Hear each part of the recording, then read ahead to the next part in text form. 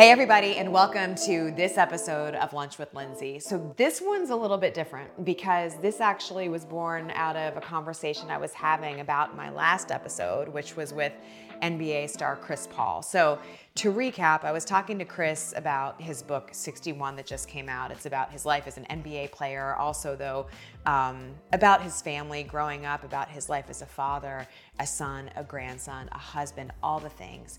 And he kept in his conversation about it making me think about my husband and the book he wrote 2 years ago called Pops, which is about his father's battle with addiction, but also stories of his growing up along the way. And there was a lot that intersected. And so I found myself talking to Melvin about this. And then after we were discussing some things, I thought, you know what?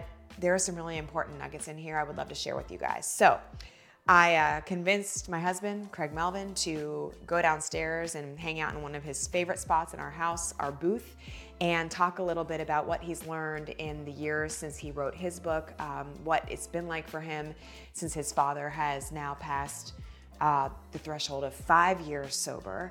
And I hope that there's a lot that you can learn from this conversation. So here it is. Sit back. I hope you enjoy our talk.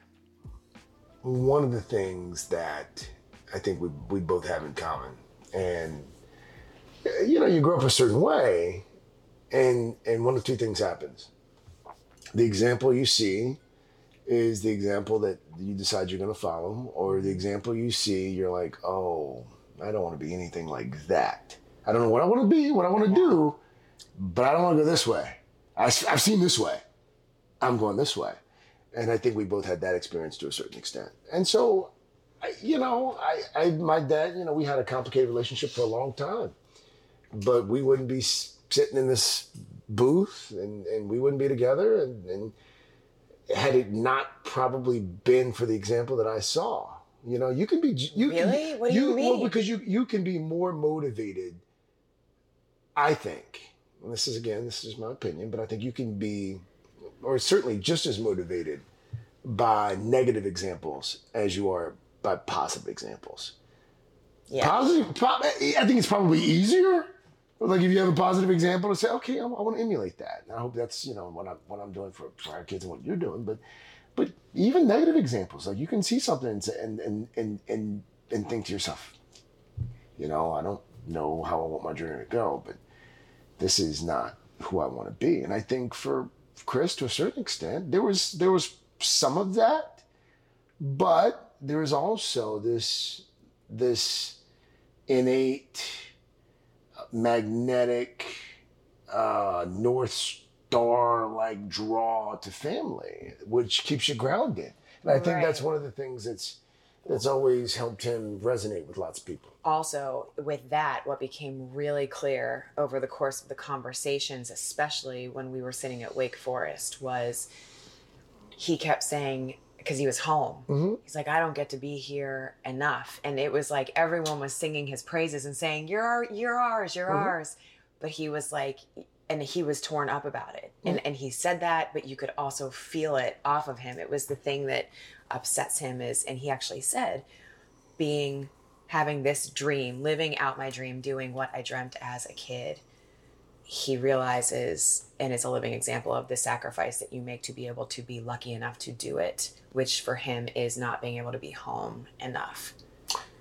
But even beyond that, like when you go home, you realize that what you're doing and who you are, it's not, it's not about you. It's not even about your family. It's about all these other people who have invested emotionally in you. They've invested time in you, and they see. I had a FaceTime with a couple on Friday. I'd gone to school. Her name's Marcy. Her maiden name was Marcy Squirewell, and her youngest son, or her middle son, wants to be a journalist, and she reached out and she wanted to come up, and she brought the 3 boys and her husband up from Florida, and I hadn't seen her in, I don't remember when, but like we grew up together, elementary school.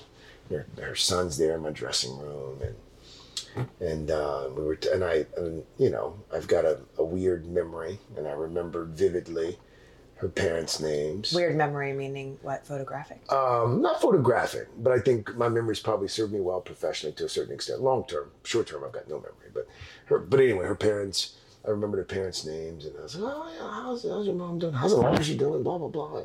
Anyway, she was telling me about her mom and how she read the book and how proud they were and blah blah. Not blah blah blah, but and I said to her offhand, I said, well, we should call him. Let's FaceTime him in. She FaceTime him, and mom pops up, and I kind of grew up with knowing her mom and her older sister Tanya, and her mom and her dad Elijah. They were, talking about how proud they were of, any, modicum of professional success maybe I've had. And we went down memory lane, and I said afterwards to my assistant, I said, I'm talking like I'm talking to an audience. I said to Bailey. I said to Bailey. Bailey, I was like, assistant. I said, you forget sometimes. The longer you do it, the less it becomes about you. Like, it's about all these people who, for a variety of reasons, they see themselves in you, they look up to you, they remember you from when, they're all these different groups. And the longer you do something, the larger those groups become. And people will come to the plaza now. There's a group this morning from Colombia, Irmo. It was a group of 5, 3 generations. They were celebrating their grandmother's 80th birthday. And the grandmother said to me, she said, oh, Craig, I used to watch you and you were at WIS. And the mom said, oh, and you went to college with my friend, blah, blah, blah. And the daughter's like, I remember when you did Craig. And you hear stories like that sometimes, and I don't know, like for me at least, you start to realize it's not about like me. It's about all the things you come to represent for so many different people. The pressure you mentioned is, and what's funny about pressure, and I think Chris, and others I talked to Sean White this morning on the show. The Olympian? The Olympic snowboarder. Sean White. Who said to me, he's like, the last time I saw you, you almost passed out. Why? I was in Denver. I landed really fast, right. and I got the air sickness. That's right. But I'm so not to toot my own horn, but I'm in this documentary that on Max. I forget which episode. And it was awkward because he asked me if I'd seen myself in the doc, and I hadn't seen the full doc. But it's 4 parts. Who has time to watch all 4? Anyway, okay, that's okay. But you should make time to watch it. But he was talking about like pressure, and how it's weird, I think, for people to talk about pressure, because like if you feel pressure, like especially I'm talking professionally here, not personally. If you feel like professional pressure, typically it's because you've been blessed with a lot. You've been blessed with opportunity, championship, success, whatever. Yep. You've been blessed with, and no one wants to hear anyone whine about how hard it is or how much you feel like you. No one wants to hear that. Right. I think it's changed a little bit, but I think that's what makes it really hard for a lot of people. Like it's. I think that's why I'm so drawn to the backstory of people, because, and I think you're like this too, because, okay, covering the NFL, people say that all the time. Oh, really? That guy is paid blah, blah, blah millions of dollars to do that. Give me a break. But using the Chris Paul story as an example, he's never won a championship, as you know. And so he's always the good soldier, always the best leader on the team. Sure. He made some comment about he's always the guy that is in the huddle before the 4th quarter. But that's the one thing that doesn't let him sleep, is that he hasn't keeps him going. Keeps him going, keeps him motivated. And there's a lot to that. What keeps you going? Well, part of what I just said in terms of not wanting to let other people down, I think it's funny because I think what keeps you going should change as you get older. When I was younger, when I was in my 20s, it was like, I want to be successful. You know, I want prestige, I want money, I want like worldly success. And then you get older and you realize, okay, well, those things are temporary. Yeah. And then you get to an age where, you know, for me, part of it was faith, and you know, I want to live the life that, you know, on Judgment Day when I see St. Peter, he's like, oh, Craig, I've been waiting on you. Come on in. And you get to an age, hopefully, where you're like, you know what, I want a family, I want a wife, I want kids, I want to feel that richness and fullness. And then you get that and you're like, oh my God, I want to make them proud. I think people, and it's funny because the longer I interview people who've achieved worldly success, the more I realize one of the common threads is people who achieve great things, they don't do it for themselves. They're not like trying to like make money and be successful and like be an influencer and get a bunch of followers.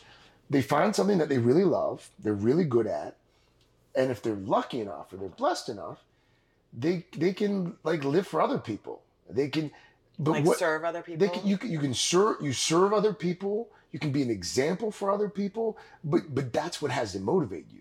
For me, like if you're motivated, and you see people like this from time to time. Like if you're motivated by all the bullshit that a lot of like fame and notoriety and or even infamy and money and all, if that's what's like driving you, then it's like you'll achieve something. You'll get, but you'll plummet. Are there like there's no longevity to it. Like the people that I know, it's like people who find their thing, they do it, it drives them. In the professional lane, in the personal lane, they get lucky or blessed enough, then they're like, you know what? Oh, wait a minute. I've got people that look up to me. I need to be an example for them. I've got kids. I've got I got all these. I got parents. I got all these people, and that drives you. And if that's what's driving you, I just think that is so much. That's so much more motivating than the other cheap, false plastic things. Does that make sense? I don't know. It does, but I think sometimes you don't know. Sometimes those cheap, false things start to peel away so that you're understanding. I don't know that we're capable of understanding what the thing is when we're in our 20s. Maybe I'm You're wrong, right. No, but I've thought about most people. But I think there's a through line for sure. I think I remember board games or toys that I had as a kid. It's going to sound so weird, but that lit me up. And one of them was some sort of like basketball game or something that you played, like getting hoops in. And there's something about that. And there was also this thing that was like a dollhouse where you turn it around in a circle. I don't know.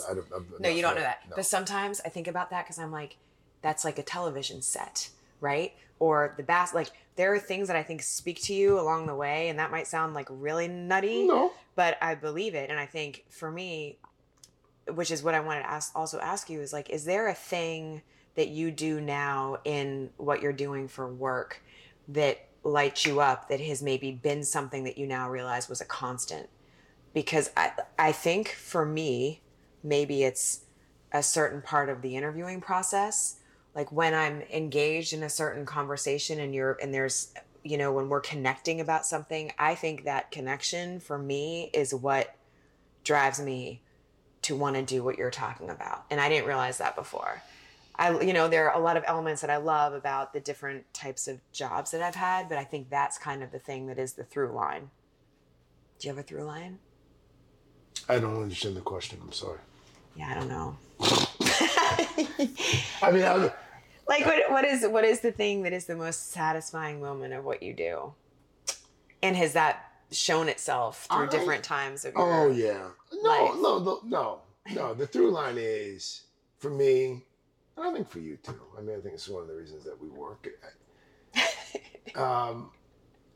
There's always been a legitimate intellectual curiosity, and sometimes not even intellectual. Sometimes it's just naked curiosity. Like I'm interested in lots of different things and people and ideas, and so I've just kind of found a job that lets me satisfy that. Like I get to, whether, you're interviewing like heads of state and, tomorrow I'm going to New Jersey to do a story on some brewery. And then, last week I'm doing a story on a cemetery down in Virginia where they unearthed their remains of 63 people that were buried before the United States was even a country. And but that all that like appeals to me. So I guess the through line is ADHD. Maybe it's like I'm just out here, I'm there, and shiny objects. That's what you get upset with me about. Well, my shiny objects are professional. It's actually my woo. But mine are professional, and sometimes yours are personal, and that's a different podcast and YouTube series. But scavenger hunts and things that make.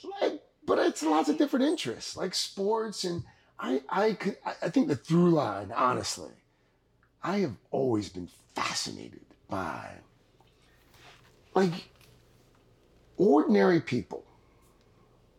No, I'm not talking about actors and athletes, and I'm not talking about like famous. I'm talking like ordinary people who do extraordinary things. And who do those extraordinary things sometimes under the greatest of challenges, and they overcome obstacles, and the circumstances are just remarkable. But those are the kinds of stories that I've always been drawn to. And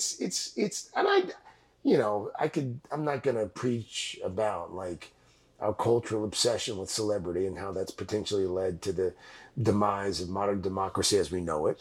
This isn't the place for that. But I do think that as a society, if we celebrated regular folks who do extraordinary things. I have an idea. You should do that series, but you know what it should be called? Sure. What is it called? Capital extra hyphen. No, lowercase extra hyphen capital ordinary. Get it? Extra ordinary. Okay. Emma likes it. Emma's behind. She's behind the camera. She's running audio, and she didn't sign up for any of this. And video. But it's good. But I would tell you, not to sound whatever. I have 3 jobs now. I can't sign up for another. We could do that together. No, I'm kidding. But I think I love what you're saying. I think that you're. But that's what I mean. Not to take it back to Chris or my book or anything, but if you look at Chris Paul's book, if you look at my story, like it's I celebrate my father because he was an ordinary guy. He's not dead. He is an ordinary guy who overcame extraordinary circumstances I could not fully appreciate until I was older. You look at Chris Paul.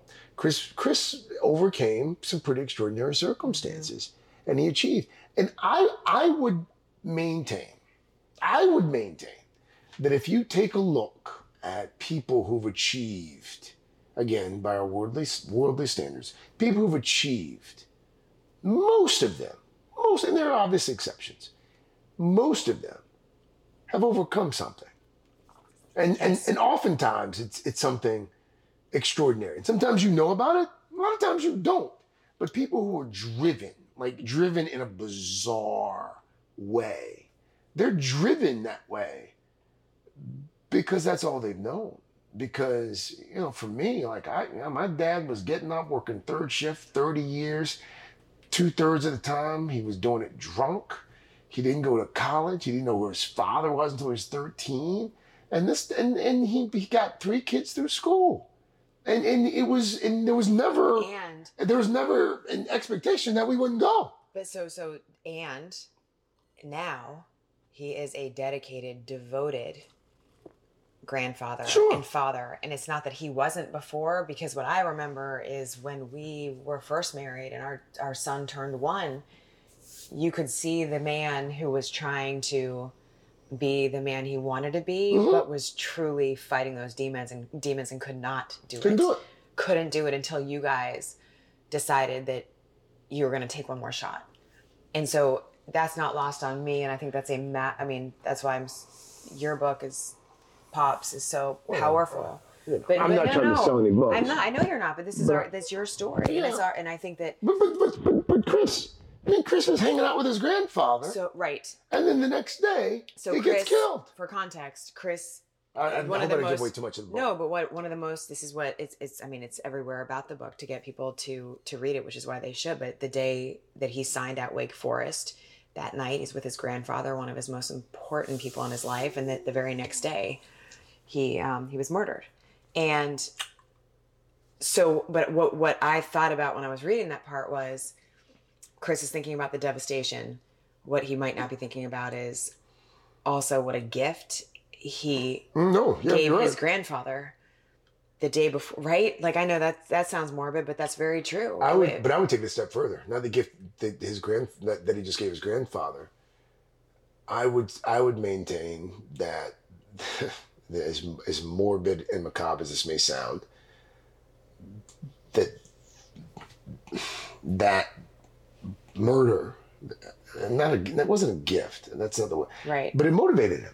Like, it drove him. Like, it became, like, it becomes, like, you have to have something that drives you. You have to have something that's getting you out of bed. That's, like, you've got to have something that's guttural. And I think one of the things now, with, like, not to sound like the old man on the porch waving his fist, a lot of the things that drive people, it's material. It's like, clicks and likes and follows and all that crap. And it's not like, I want to make my grandfather proud. I want to make my father proud. I want to make my kids proud. I want to make my wife proud. I want to live the kind of life that when my grandchildren log onto the internet 30 years from now, they're like, oh my God, that's granddad. Oh my God, and that's, and if that becomes your mindset, you live differently. So since you're talking about that, what is it like for you when you are now with your dad? Oh my God. Well, at a family event, at the beach, wherever. It's a different relationship. At first it was off-putting because I didn't recognize them. It's like, who is it? Well, no, because if you've known someone to be one way for 40 or 50 years and all of a sudden they're always sober, and they're always present, and sometimes they're the only person. So at first it was off-putting, and then after, I'd say maybe a year and a half, you come to realize through conversation and through observation more than conversation. Here's a man who's living the life that he wanted to live for decades, and he wasn't capable of it. And now he is. And you can marvel in watching that. And you watch him with, not just our kids, but with his other four. And he's the kind of grandfather that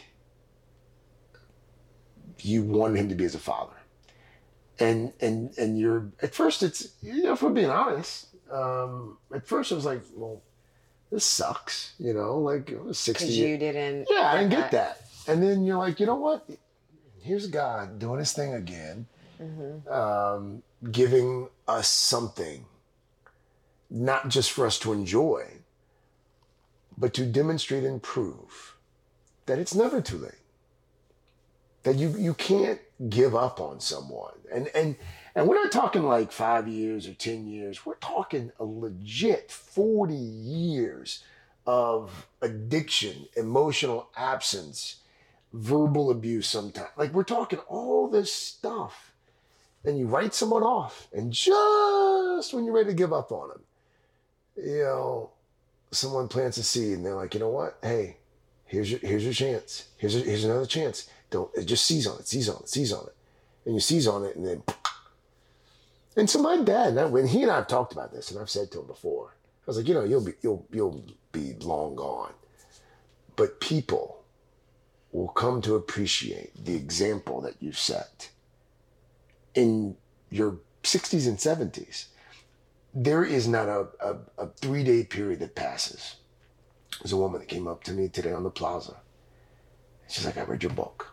And I had an aunt who was people who come up and want to talk about like their addiction story, or a loved one that they lost, or a loved one that they're trying to save. And that's going to be his legacy. Like his legacy isn't going to be like the 40 years of what he was. It's going to be the 10, 15 years of who he became.